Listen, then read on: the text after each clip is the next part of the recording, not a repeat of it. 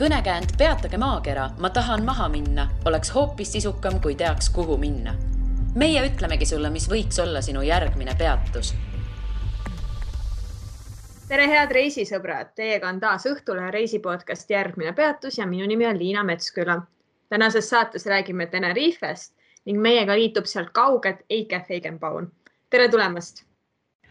Tervitused Tenerifelt minu poolt ka. Kuidas sina üldse sinna Tenerifele sattusid? See on tegelikult päris selline ära leierdatud lugu mulle, aga sest ma elan siin juba 13 aastat, seda on ikka aastate jooksul küsitud üks jagu. Aga see on minu meelest kihvt lugu ka. Et ma arvan, et samadel põhjustel on siin saarel hiljem rahvast kogunenud veel ja veel, sest mina ei tahtnud kuskile Eestist minna. Minul oli Eestis kõik väga hästi. Minul ei ole kliimaga Eestis mingeid probleeme. Mulle meeldib külm, 30 kraadiga, -kraadiga olid minul kasukahõlmad lahti, lehvisin ilma sallita ringi. Et ei ole mina see, kes oleks nagu külma pärast Eestist ringi vaadanud, eks ju, et saaks kuhugi ära minna, et kindlasti mitte. Et ma olen ka suur patrioot. Eesti patrioot ei ole mulle kunagi probleemiks olnud see, et eestlased on kas nagu sellised depressiivsed või tõsised liiga või midagi sellist. Ei, minu ümber olid eestlased kõik minu meelest täitsa kenad, et osade erroritega, eks ju, et kurjust ka ikka elus näinud, aga et ühesõnaga mind ei seganud isegi ei valitsus, ei midagi. Et küll igaüks saab ise oma karmaga ise hakkama, eks, et see ei olnud üldse minu mõte. Kui olida ära Tenerifele, on pika jutu lühikene lõpp. Et tegelikult oli hoopiski nii, et oma fitnessilt, mida ma kunagi Eestist päris, ütleme, suht palju ja latva nagu tegin, et olin fitnessis kõva kärbes, siis üks hetk tuli lihtsalt isiklikus elus selline situatsioon, et pidi otsima peale ülikooli lõpetamist, mida ma üldse lõpetasin infoteaduste erialal, eks, mis oli, et samal ajal ka kõik fitnesskoolid käidud, Fitness Academy of Finland ja Tartu Ülikooli kehakultuuri teaduskonna igasugused aastaseid kursuseid ja kõike oli võetud, ja siis tuli vahetada eriala, mis oleks olnud natuke tasuvam ja kui ülikoolis käisin, siis mis sa õpid infoteadusi, mis see on, kes sust saab, mis sa tegema hakkad. Ja siis proovi neile seletada ja siis ma tegin shortcut alati, et minust tähtis direktor ja iroonia selles ongi, et saigi. Pakuti kultuurikeskuse direktori kohta, võtsin vastu, töötasin üle, pingutasin üle nagu täitsa tavaline klassikaline lugu, et naisjuhilt ikka nõutakse rohkem, sest meesjuhid juba tunduvad targemad, eks ju, ja usaldusväärsemad, nii et täitsa tavaline lugu, et proovisin ennast hirmsal moel sportlikult tõestada ka kultuuririndel, eks, ja põlesin läbi tervise mõttes. Et vaimselt vaimusärts oli küll, aga keha hakkas lihtsalt ütlema, et need on nagu piir, et mingeid puhkepäevi või puhkust võiks nagu võtta ja siis tollel ajal värske Peiks pidi esinema ka natukene minu ees, eks värske suhe, pidi värsket pruuti kuidagi siis soojendama ja jõulukingituseks sain siis nädal aega. Tulime koos Tenerifele, kus juures see lugu oli veel nii, et tema küsis, kuhu sa tahaks sooja. Mina suur ajaloohuviline, et Egiptuse püramiide tahaks näha. Seal ka ju soe. Okei, ja tema ütles, et temal on siuke soov, et tema tahaks Gran Canariale minna. Las Palmas, suur sadam, eks ju, purjed, möllud, et lapsepõlve helesinine unistus, et niisuguse asju tahaks ära näha.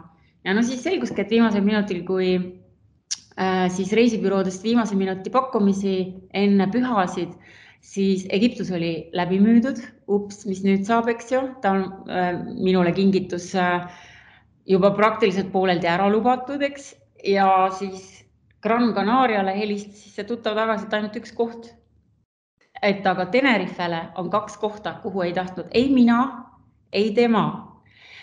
Saatus lihtsalt mängis nii, et need 2 kohta olid vaba siia, kus ma nüüd 13 aastat elan. Et et niimoodi tulin nädalaks ajaks Tenerifele puhkama ja ikka ei olnud see minu mõte, et siia võiks elama ära kolida. Mul oli Eestis kõik hästi. ja enda meelest, eks ju, välja arvatud siis tervis. Ja siis muidugi ex-boyfriend nüüdseks siis ammuilma, tema oli 4 kuuga asjad koos peale seda nädalast Tenerife puhkust ja ütles, et tuled ei tule. Ja pandi mind sellise hirmsa olukorra, et suur karjäär tähtedirektorina, ma utreerin muidugi, eks ju. Et asi edenes, uus tiim töötas, võib-olla oleks rohkem puhkuseid võtnud lihtsalt ja oleks tervis ka võib-olla hädapärast vastu pidanud, aga siis põhimõtteliselt 4 kuu pärast, eks oli tema oma 2 kassiga siin juba lennuki peale pandud ja minul oli siis kuu aega mõelda suvel, kas mulle siin sobib või ei sobi, tulime kuuks ajaks. No sobis loomulikult ja tulin siis septembris ikkagi ära, et siia päriselt elama. Mõnes mõttes ikkagi õigel ajal, sellepärast, et mind sai onkoloogiline proov ikkagi Eestist tagantjärgi kätte, aga see elu siin, päike, Atlandi ookean, imeliselt tervendavad Kanaari saared, mis 200 aastat tagasi juba saksa arstidele kuidagi imelikult silma jäid, et inimesed siin imekombel ära kipuvad tervenema. Need lihtsalt mõjusid nii hästi, et minuga on kõik korras.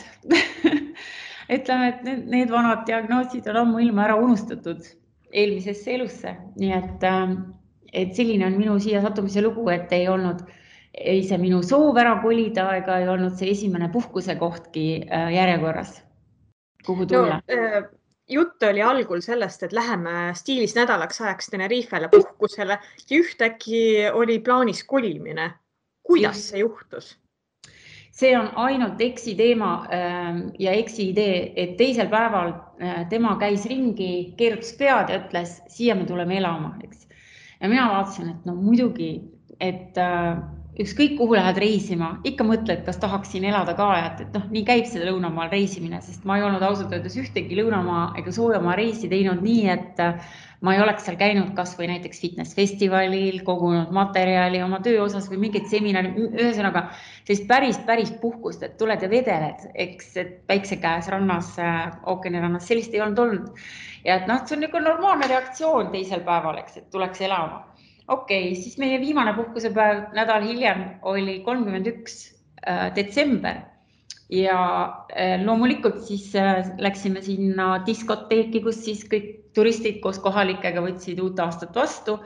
Seal nad siis selline suhteliselt švipsine eks ütles, et siia me tuleme elama. Juba palju nagu konkreetsemal toonil ja oleme ausalt ikka ta väga nüüd natukene just švipsine ei olnud, et oli ikka suhteliselt hulga. Ja veel lennukis ütles, et siia me tuleme elama ja siis ma mõtlesin, ja, saab kaineks, läheb üle. Aga ei läinud see mõte peast talv välja ja põhimõtteliselt ikkagi mina lohisesin varrukast järgi siia. Aga situatsioon hetkel on niisugune, et mina olen siin, elan siin, mul on päris kodu, mul on päris Hispaania kuningriigi firma siin, päris mitme eestlasega, kellega on päris tähtajatu tööleping, eks ei ole mingit hooajalist lugu ja et mul on ikka plaanid siin, suured plaanid, et see on minu kodu praegu, 13 aastat juba. Aga mis sind Tenerife juures võlub? Oi, nüüd ma ei tea, kui pikk see saade võiks tulla, et... Tund aega on nüüd kindlustatud, jah? Ausalt, mina olen üks nendest 2 ametlikust giidist Kanaari saartel, kes eesti keeles paberita järgi kuninga meelest võib eesti keeles siin öelda, mis me siin teeme või mida me näeme, eks ju. Ja minu suur Tenerife saare tuur on 10–12 tundi pikk ja ma võin kogu see aeg rääkida. Ja seda rääkida suure vaimustusega sellest saarest ja see pole veel kõik, eks ju, paar päeva läheb möödas, on teine tuur, kus võib uuesti otsast hommikust õhtuni, eks ju, rääkida sellest, kuidas see saar mulle meeldib ja kõik need Kanaari saared on minu meelest nii erilised siin ilma peal, et ma hakkame kaugelt peale, et ega ma ei ole ainukene, kes selle peale tulnud on, et need saared on erilised siin juba muistsed legendid 800 aastat enne meie aega pandi kirja, kus kirjeldati neid saari kui paradiislikku kohta siin maa peal ja oleme ausad, ega siis tänapäeval midagi muutunud ei ole. Meil on aasta ringi suvi ehk selline, kuidas öelda, karge kevad, nagu nemad siin ütleme, et kevade kliimaga saared. Et kui sul ükskõik kuna Eestis on soov tulla puhkama, siis meil ei pea üldse küsima, kas hooaeg on või kas ujuma saab ja päevitada saab. Meil saab aasta ringi ujuma, meil saab aasta ringi päevitada. Et suvi on natuke soojem ja talv on natuke jahedama ööga ja natuke jahedama hoovuse veega, aga see on ka kõik, et põhimõtteliselt ikka keskmine temperatuur kõigub siin siia-sinna natuke 5 kraadi ringis, eks ju. Nii et mis siin enam, eks, et põhimõtteliselt on siin päike alati ja alati on suvi ja soe on alati, et see teeb juba inimesed lahkemaks ja rõõmsamaks siin. Siis loodus on muidugi siin nii eriline, et ma võikski jääda sellest rääkima, kuidas Saaremaa suurusel Tenerifel on 6 erinevat kliimavöödet, nii et siia sobib tulla nendel, kellele meeldib nii vahemereline kliima, mis on saare põhjaosas, kui ka poolkõrbelised taimed, mis osaliselt näeb välja siin nagu Mehhiko, eks ju, poolkõrbed ja subtroopiline kliima, et see on meil siin lõunas. Nii et igaühele midagi. Kõrgmäestiku kliima on siis vulkaani ääre peal, Elteide ääre peal. Ma ei oskagi öelda, millest meil siin puudus väga oleks. Et kui veab, siis näeme isegi lund. Et talve jooksul paar korda tuleb siis teidele ehk meie vulkaanile lumemüts ja vahepeal isegi on meie hiigel suur kraater, mis on ümber selle Hispaania kõige kõrgema tipu Elteide. See kraater on isegi väikse lumekihi all, me oleme näinud siin isegi meetrist lund kohati ja siis on muidugi kõik need kanaarid ja kohalikud hispaanlased ja kõik muud ka panevad autodele hääled sisse, sõidetakse üles mägedesse. Ja seal siis tehakse paari asja, et lastega kelgutatakse, eks ju, sest meil on siin omad liivakelgud, millega tehakse hoopis teisi asju, munakividest, püstloodist, tänavatelt, lastakse puidust kelkudega alla, eks ju. Sellest ma võin hiljem rääkida juhul, kui see kellelegi huvi pakub, mis püha see Räägi kohe, mida see endast kujutab, muidu läheb meelest ära vaata. Teeme nii, see on noore veini püha, meie Andresepäev.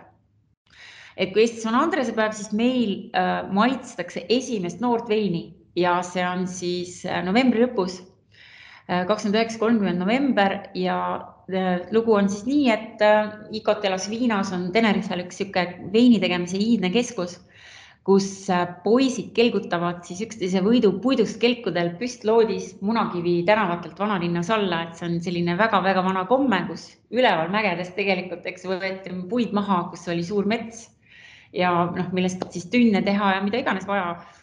Ja ega siis neid siis seljas ei tassitud mäest alla, eks neid lasti hooga mööda tänavaid veereda ja julgemad poisid siis kelgutasid. Et sellest on siis selline päris äkiline ekstreemsport korra aastas, kus noored puidust kelkudega kelgutavad niisuguste suurtesse autohummide hunnikutesse, mis on siis piduriteks seal kuskil all, et linnas. Ja muidugi seda, ma ei tea, väga kaine peaga nagu terve mõistusega inimene väga vist ei teeks. Et siis ilmselt selleks, et lapsevanemad šokki ei saaks, nemad võtavad siis värsket veini. Et kui viinamarju korjatakse siin põldudelt ära, alustatakse august-september, eks ju, kus teised pooltoored, eks korjatakse ära, millest tehakse kuiva veini pigem. Ja oktoobris korjatakse enamus saaki ära ja siis osa marju korjatakse ära hästi hilja, see on see kuulus kuningate vein, Malvaasia vein, mida siin Kanaari saartel on valmistatud, siis esimesed fermentatsiooniprotsessid selleks saaks novembri lõpuks ikkagi keskmisel veinil tehtud, vaja maitsta, kas asi läheb hästi. Ja siis see suur maitsmine on siis tegelikult meil ka koostööpartnerid, kellega meie veini degusteerimisi siis klientidele siin teeme, eks ju, turistidele, ekskursantidele, et nemad on ka suhteliselt nädal aega sumisevad seal, et degusteerimist juurde degusteerida neil vaja ei ole. Nii et selline noore veini püha. et me ei ole ainukesed siin Mandri-Hispaanias on ka, eks kuskil sellised kohad, kus see sama traditsioon kestab. Ja siis on meil naljakas, et neid kelkusid, millest ma alustasin, eks ju, lumiteidel, et neid kelkusid nad kasutavad siin ka vulkaanilise liiva luidetel lastega kelgutamiseks. Olen näinud isa, kes veab puidust kelgul oma väikest last seal mööda neid vulkaanilise tuha ja liiva luiteid ehk nagu niisugused pimskivi luiteid järgi, nii et siis need võetakse välja ja siis vahva asi lumega, tehakse väiksed lumememmed autokapottide peale ja sõidetakse siis alla randa nii-öelda, senimaani kuni need seal autokapoti peal ära sulavad. Et siin on omad kombed ja üleval muidugi ka tehakse lumememme. Ega see midagi vahvat siin ei ole, et meie eestlased siin, kes on väga palju aastaid siin elanud, need käivad oma lastele loomulikult lund näitamas. Aga ülejäänud hoiavad kaugele. Ülejäänud hoiavad ikkagi liivaranda ja lähevad ujuma samal ajal ja imetlevad lumist vulkaani tippu kaugelt. Aga ilus on see saar küll. Jah, ma olen käinud seal tegelikult vahetult enne koroonat. Mul võib-olla ei olnud need ootused väga suured ja ma vaimustusin väga sellepärast, et uskumatu, kui palju see saar pakub. Et mulle väga-väga meeldib. Aga ma tahtsin küsida seda, et miks on nii, et Tenerife on populaarsem kui teised Kanari saared? Vähemalt mulle tundub niimoodi või ma eksin? Ei eksi. Tenerife on, ma olen totaalne fänn ka, aga ta on esiteks ta on kõige suurem, teiseks ta on ainuke, millel on lumine tipp, teistel Kanari saartel ei ole. Ta on kõige huvitavam, ta on Saaremaa suurune, pisut isegi ruutudelt väiksem, eks ju, ruutkilomeetritelt. Aga samas kõrgusesse on 3718 meetrit vulkaani ja sinna vahele jääb kõik, mida sa tahad. Tahad metsa seenele, siis tead, et sa saad. Siin on peaaegu 600 erinevat seeneliiki, kaasa arvatud mitu erinevat kukeseeneliiki. Palun väga, eks ju, saad sügises käia, saad käia talves, saad olla rannas, totaalses suves, mitte kunagi sealt ära tulla, sest seal see suvi kunagi ei muutu.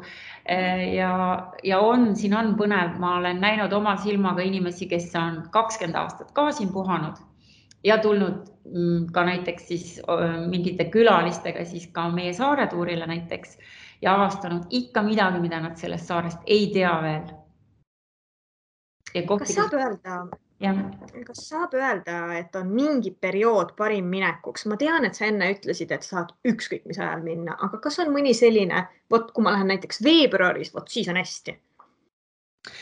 Nüüd ma peaksin jälle sinuga tuttavaks saama rohkem, et mis see on, mis sa tahad, kui sa otsid vaikset aega, et kus horde inimesi siin ei ole, siis meil on niisugused vaiksemad perioodid, siis sa passi peale näiteks septembri lõppu, oktoobri algust, enne koolivaheaegasid.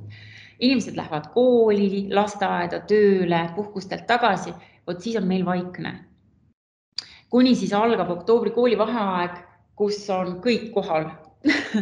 Siis on jälle kõik ilusti, igal pool algab see õudne raagus, november, tuuline ja pime aeg, eks siis väga paljud tulevad just puhkusele, on saar rahvast täis, nii et kui sa tahad inimesi näha, sumisevat promenaadi, kuldset miili paljude inimestega, et sa tead, et siin on ka palju noori, kes tulevad siia pidutsema, eks nagu näiteks ka inglased käivad ju siin lihtsalt lõbutsemas ja pidutsemas, tantsimas ja noorust ja Palmisaart nautimas, siis on õige aeg tulla, kuni siis aastavahetus on meil, kogu Euroopa on meie juures.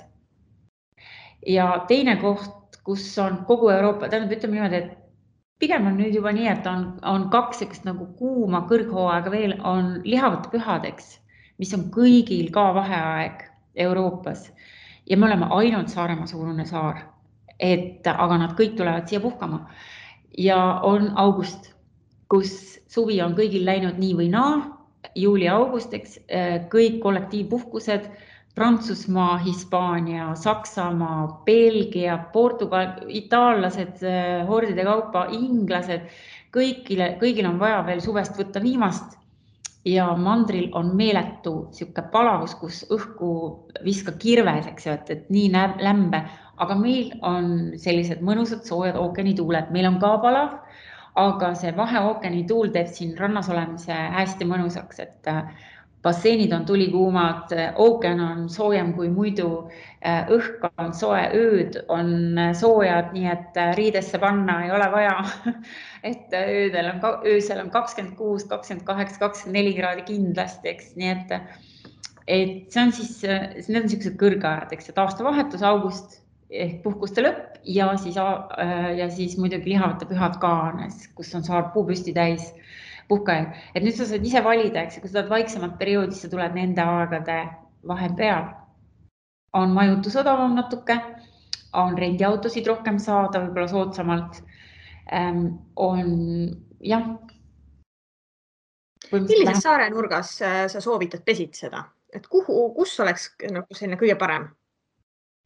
Tenerife on siis see imesaar, tõesti, et see on väga oluline küsimus, sest 6 erinevat kliimavöödet ja kui sa tahad sooja, siis sa tule lõuna tippu.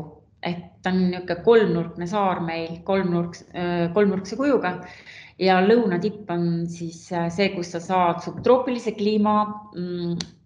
Meil on siin mõned vihmased ilmad ainult, eks ju, 10-20 seal vahes siin vihmaseid ilmasid ja ikkagi 300 päiksepaistelist päeva kindlasti seda aastas. Nüüd väga palju vanemaid inimesi, näiteks ka rahvuste gruppide järgi soomlased eelistavad Põhjakallast, mis on meeletult lopsaka, ilusa lopsaka loodusega rohelust palju ja see on looduslikult seal, see ei vaja selleks ju niisutamist ja seal on ka imeilusad vanalinnad, näiteks nagu Laurotava, La Laguna, mille vanalinnad on kantud kõik UNESCO maailmapärandi nimekirja nagu Tallinna vanalinn, eks. Et seal on seda nii hispaanlaste ajalugu kui vallutamise ajalugu, seal on ka piraatide ajalugu 500 aastat on meil siin, eks. Et kõik need ajaloojäljed on ikkagi Põhjakaldal ja et kes seda naudib, siis seal seda on palju, kihikaupa kohe. Et pigem siis noortele ja mis eestlane mida tahab, eks eestlane vajab tegelikult päikest ja valgust. Tahaks päevitada, esimene asi ma ju näen oma sõbrannasid ja oma perekonda ja oma sõpru ja vanu kolleege.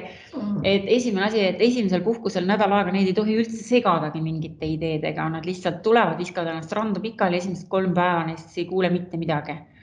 Et eestlase see valguse ja päikese vajadus on nii kohutavalt suur. Et pigem siis ma soovitaks nendele inimestele, kes tahavad korraks lihtsalt offline olla, et ikka seda lõunakallast ja neid randasid siin. Ja kes juba on toibunud ja hakkavad ringi vaatama, siis need võivad ringi sõita ja siis on muidugi Põhjakaldale ka võimalik ja mõistlik võtta majutust, et seal käia nendes vanalinnades ja seal on ka rannad ja oleme ausad, ka Põhjakaldal saab Eesti suve kindlasti kätte. Kas lõunakallas on ka võib-olla kallim natuke kui muu Tenerife? Sõltub. Kui tahta päris keskele siia Kuldse miili äärde, kus ka meie kontor on, näiteks Tenerife 24 kontor, siis siin selle ümber on kõik ikkagi hinnalisem ja 5 tärni on kallim ja 3 tärni on odavam ka keset kuurorti.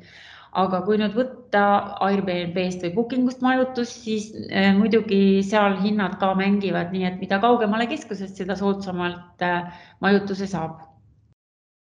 Kuidas see üldine hinnatase seal Tenerifel on? Et kas on kallis või eestlane saab seal naudelda? Eestlane saab naudelda küll, sest õnneks meil on veel selliseid vägagi jõukohaseid majutusi just kuurordi äärealadel, väikestes kuurortides nagu Playa Paraiso näiteks või ka Jaasal Vahe või lausa ka Playa San Juan, mis on kohalike külake imeilusa jahisadamaga, mis on praegu, kus tavaliselt turistid minna ei tahtnud, nüüd tahavad vägagi juba, sest sealsed hinnad on taskukohasemad. Ja rendiauto koskavad kõik Saaremaa suurusel saarel ringi sõita, nii et ei ole ka see bussiliiklus siin ilmvõimatu ja takso on odav, eks. Et võib ka selles mõttes majutuda kaugemale, aga hinnaklassid, kuidas ma ütlen, see keskus ikka kipub minema järjest aastat kallimaks. Ja meie turistide arv paratamatult on tõusnud siin iga aasta ikka päris hoogsalt, et kui me selle 13 aasta jooksul ma olen ikka igasuguseid suuri hüppeid näinud, et kui siin on näiteks 2008 mina kolisin siia, algas kohe majanduskriis, et siis sellest aasta alates muidugi on iga aastaga järjest rohkem turiste tulnud, kuni 2017 oli meil tippaeg. Kõige suuremad numbrid turiste ja meie saarel peaaegu 6 miljonit siin, 6 miljoni ringis, eks Saaremaa suurusele saarele ei kujutage ette, kui palju nad siin majanduses rolli mängivad, eks ju, et kas see klient tuleb või ei tule ja kõik nad said ära siis teenindatud, nad said söödud siin, nad said, nende meel sai lahutatud, selle numbriga arvestati. Nüüd see hakkas enne siin seda suurt kriisi, hakkas ta natuke 2019. aastani tibakene kahanema. Aga nüüd sellel aastal ennustatakse juba kriisieelseid numbreid, sest inimestel on kodus istumisest nii liiland ja ainult lendusid juurde pannakse igalt poolt, kaasa arvatud ka Eestist, Eesti lähedalt, et me muutume jälle uuesti popiks just sellepärast, et siia see on Euroopa Liidu lõunapiir, see on Hispaania lõunapiir, aga ka Euroopa Liidu lõunapiir, kuhu sa ei pea eriliselt pingutama, et sõita, et mingeid erilisi, et siin kehtib kõik seesama ravikindlustus ja Euroopa on Euroopa ja need maad, kus inimesed turbanid kannavad ja kaameli otsas sõidavad, eks ja need on hoopis teised.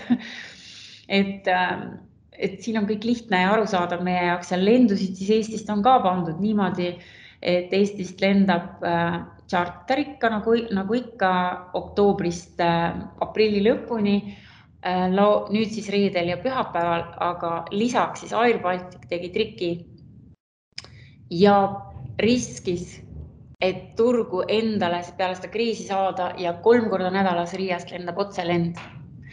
3 korda nädalas lisaks, eks.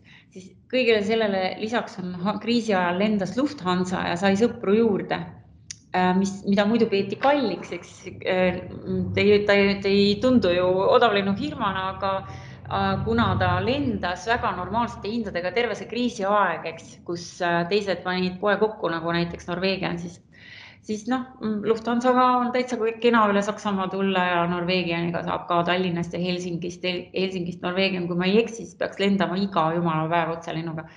Et Eestist ei ole sellega võrreldes, kui ma siia kolisin ja saarel elas peaaegu pluss-miinus 15 eestlast ainult.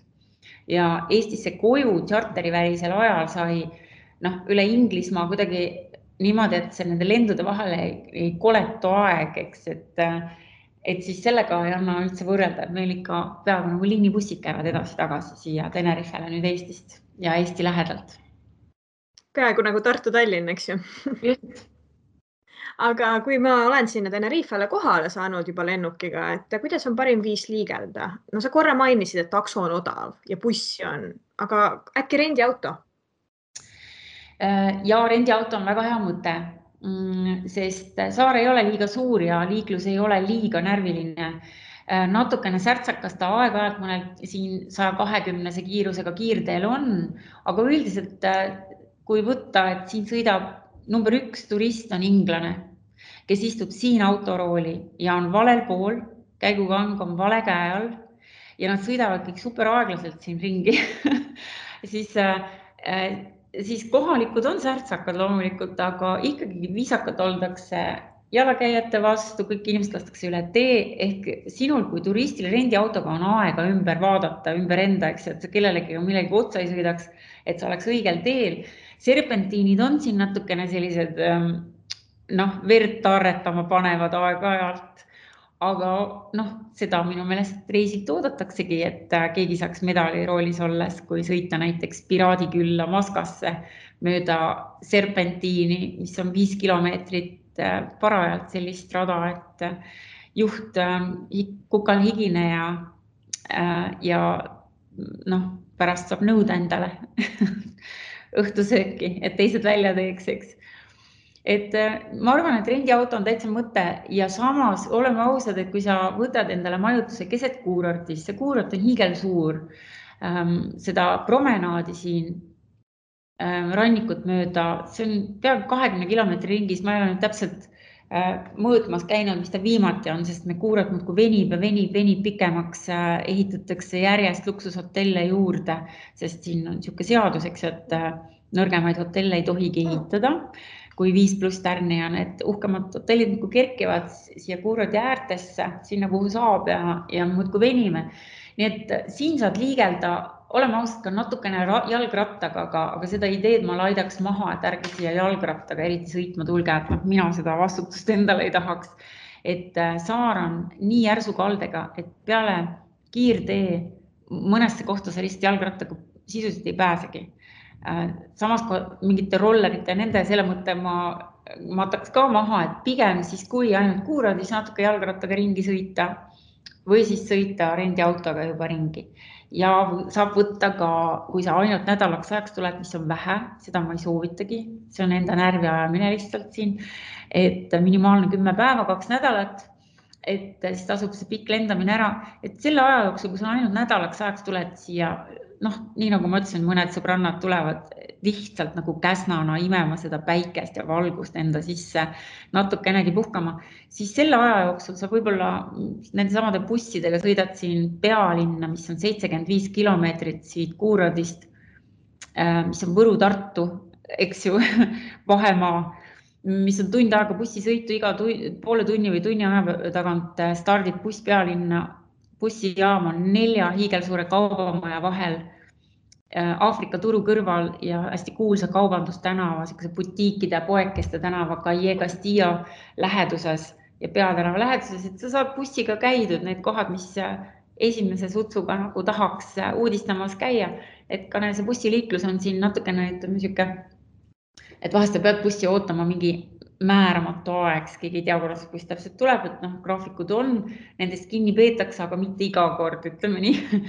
Aga jõuab nende bussidega käidud siin puhkaja ka ja takso on tõesti väga odav, et sisseastumistasu on 3,50 umbes ja sõidab ta siis 2 kilomeetrit ilma, et sinna enne midagi peale keriks veel, nii et ja siis sealt edasi on ka €1,50 kilomeetri eest, et see on täiesti okei. Aga võtaks näiteks 3 sellist kohta, kus sa kindlasti pead Tenerifel olles ära käima. No ma aiman, et teid on ikkagi esimene. Kas mul on õigus?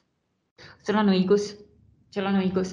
Siit saarelt ei tohi minna lennukisse enne, kui on ära nähtud Hispaania kuningriigi kõige kõrgem tipp vulkaan El Teide. Ta on 3718 meetrit pikk ja kui meelest läheb, siis meenutage, kui pikk on Munamägi. Et sinna tuleb ainult number 7 vahele panna, eks ju, Munamäe kõrgusele.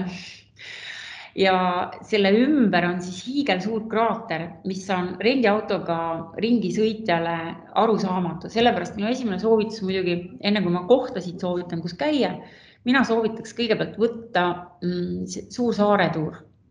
Et ma ise olen seda 12 aasta teen ja ma tean, kui vajalik, ütleme, see sissejuhatuseks on, et sa pärast rendiautoga oled nagu vana kala, tead täpselt, kuhu minna, kus sa kaua tahad olla, kus sai nähtud küll, eks ju, suure tuuri jooksul ja enam sinna minna ei ole vaja, et tegelikult ei meeldigi sulle seal.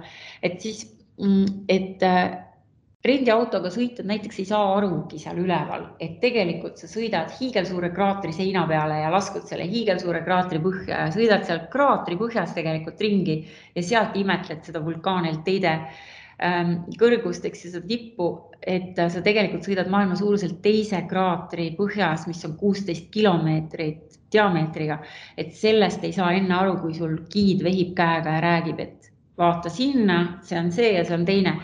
Nii et ja see kindlasti kogu see komplekt hiigelsuur kraater ja Teide koos oma naabritega Pico Viejo ja Montaña Blancaga tuleks ära vaadata, sest see on ka Atlandi ookeani kõrgeim tipp, maailma suuruselt 3. tegutsev vulkaan, ütleme nii, et see on oluline. Nüüd teine koht, mida kindlasti soovitaks, mis on väga mis on minu lemmikkoht, oleme ausad siin saarel, see on Piraadiküla Maska, mis asub Maska nimelise kuristiku Kalju serva peal, maalilisemaks enam minna ei kannata. Et see on väga paljude eestlaste lemmikkoht peale minu loomulikult ka. See on täiesti müstiline koht oma ajaloo poolest, see on täiesti imeline koht oma looduse poolest. See on, ma ei oska siin kui ma ütlen, et 500 aastat piraatide ajalugu siin saartel, eks ju, siis juba nendest kannataks seal rääkida, seal Maska piraadikülas, mis oli nende pelgupaigaks, aga enne seda oli see kuristik ja see koht, kus siis Roque de Taruca oli siis nende viljakus jumala asukohaks.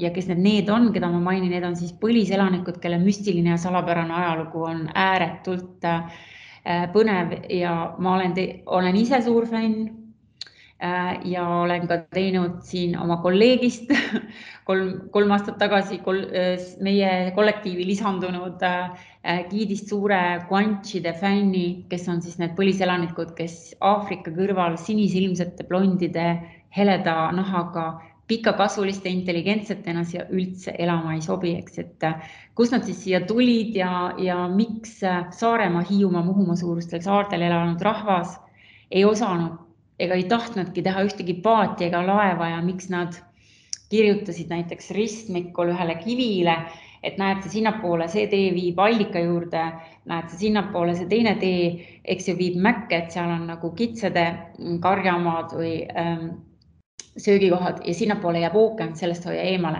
et miks, et kust nad tulid või kust see tuli ja nii edasi, sellest kõigest me võime siis päevade kaupa rääkida giididena meie tuuridel, et ja Maska on siis koos oma 1000 muumia koobaste müsteeriumiga guanchide siis selliste nagu haua jah, ütleme sellise ma jään täitsa kokutama, ma ei tea, mida sellest kõigest, sellest suurest ajaloost ära rääkida. Kogu selle müsteeriumiga on lihtsalt niivõrd põnev, et seal Maskas on seda müstikat nagu õhus nii palju lihtsalt, et see on kindlasti teine koht, kuhu minna. Ja mis ma siis kolmandaks valin? Ütleme nii, et kui Tenerifel ainult käia, siis ma soovitaks võib-olla siis kas vanalinnasid kolmandaks, mis on siin tõeliselt vanad 15. sajandi lõpust, majad, hispaanlaste vallutamise aegsed või siis soovitaks ikkagi looduse jälgepidi edasi käia ja minna Loorberi metsa, sest viimane jää siia meie saarteni ei ulatunud ja meil on siis naabersaarel, La Gomeral ja meie saarel Tenerifel Kirde tipus siis säilinud põhimõtteliselt siis a la dinosauruste aegne Loorberi metsa kooslus, mis kattis siis enne viimast jääaega kogu Lõuna-Euroopat ja isegi Põhja-Aafrikat.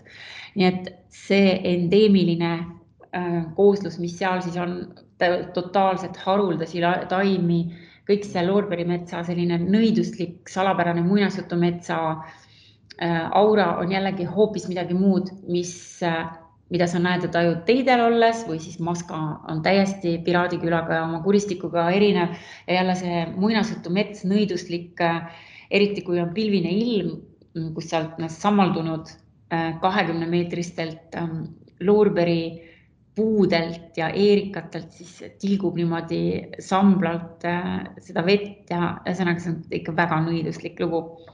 Kusjuures seal ka elasid näiteks naissuguharud, Amazoni-laadsed ja sealt on ka, eks kohtasid ja kutsutakse bailaderos ehk loomulikult kohad, kus siis tantsiti ja nõiuti, mida tarvis oli ja nii edasi, et kõike seda müstikat ja nõiduslikkust on seal veel ka kõigele haruldasele loodusele lisaks. Nii et need võib-olla, ma kaldun ikkagi kolmandaks selle Loorberi metsa suunas, sest kui ikka võtta, et Hispaania kuningriigi pindalast on Kanarisaared 1,5%, aga selle 1,5% peal kasvab peaaegu pooled Hispaania kuningriigi endeemilistest ja haruldastest taimedest, siis tasub ära käia seal. Kuule, aga kui see saadet kuulab nüüd keegi, kes mõtleb, et tahaks võib-olla pikemaks ajaks minna Tenerifele, mis nõuandeid sa annaksid, et kust alustada, mida teha, mida mitte, kust elamist leida? See on nüüd hästi populaarne ja me oleme siin täitsa võlgu kahele pensionäride pioneeripaarile,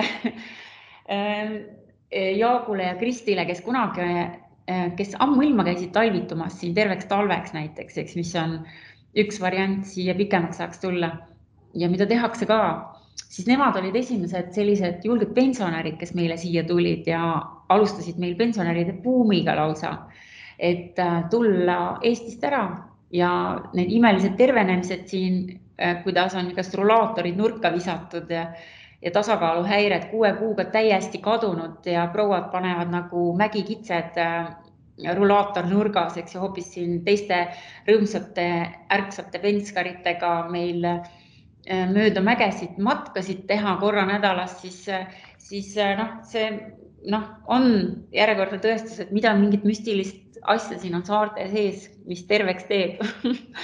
Et siis mina võib-olla ma alustaks siis sellest, et tuleks tegelikult ikkagi siia puhkama ja natuke vaataks ringi, kust kohas sa olla tahaks. Sest ega kõigile see Kuurordi ümbrus siin ei meeldi. Et paljud ei taha nii palju rahvast või ei taha ka nii palju sooja ei vaja ja neile meeldib väga-väga see kultuurikihiga põhjakallas, lopsakas ja ilus loodus. Et kõigepealt ma soovitaks nädalaks või kuuks ajaks siia puhkama tulla ja siis olla juba teadlik, et kuhu sa täpselt tahad seda korterit endale otsida ja paljud tulevad siis tõesti ära siia terveks talveks. Näiteks 4 kuuks või siis 6 kuuks, eks 4 kuud on see kõige õudsem aeg, eks Eestis. Aga 6 kuud ka, et osad enne kui suveks ei lähe aprillis või et enne tagasi ei lähe Eestisse. Meil on väga palju selliseid ka. Saavad teha seda kas pensionärid siis või need, kes teevad kaugelt tööd, digital nomad, eks ju, digital nomads. Neid on siin terved hordide kaupa, eks ju, neil on omad grupid ja kokkusaamised ja et neid on ka palju. Või siis väikeste lastega pered, kes on siis siin täpselt see aeg, kus laps on nii väike, et ei ole mõtet toppida sellesse kombinesooni seal Eestis, vaid et lasta tal ilusti siin esimese talve näiteks üle elada, kus emapalgad, isapalgad Eestis jooksevad, eks, et on selline võimalus, kuigi tervis võidab sellest. Aga majutuse otsimiseks, kuidas ma ütlen, et tutvused, sellepärast ma nagu soovitangi. Väga paljudel eestlastel on juba siin ka kinnisvara ja väga paljud rendivad seda ka välja ja pooleks aastaks, eks siis talvitajatele või siis ka teevad päris ametlikult Vivienda Vacacionali ehk siin puhkusmajutust lausa nädala kaupa, et on litsentsid olemas taskus ja muudku teevad. Et siis nendega siin omavahel tuttavaks saada on kõige lihtsam variant, ütleme nii. Aga leiab igasugustest kanalitest neid rendikortereid ja Airbnb ja Booking on ikka põhilised, kust leitakse.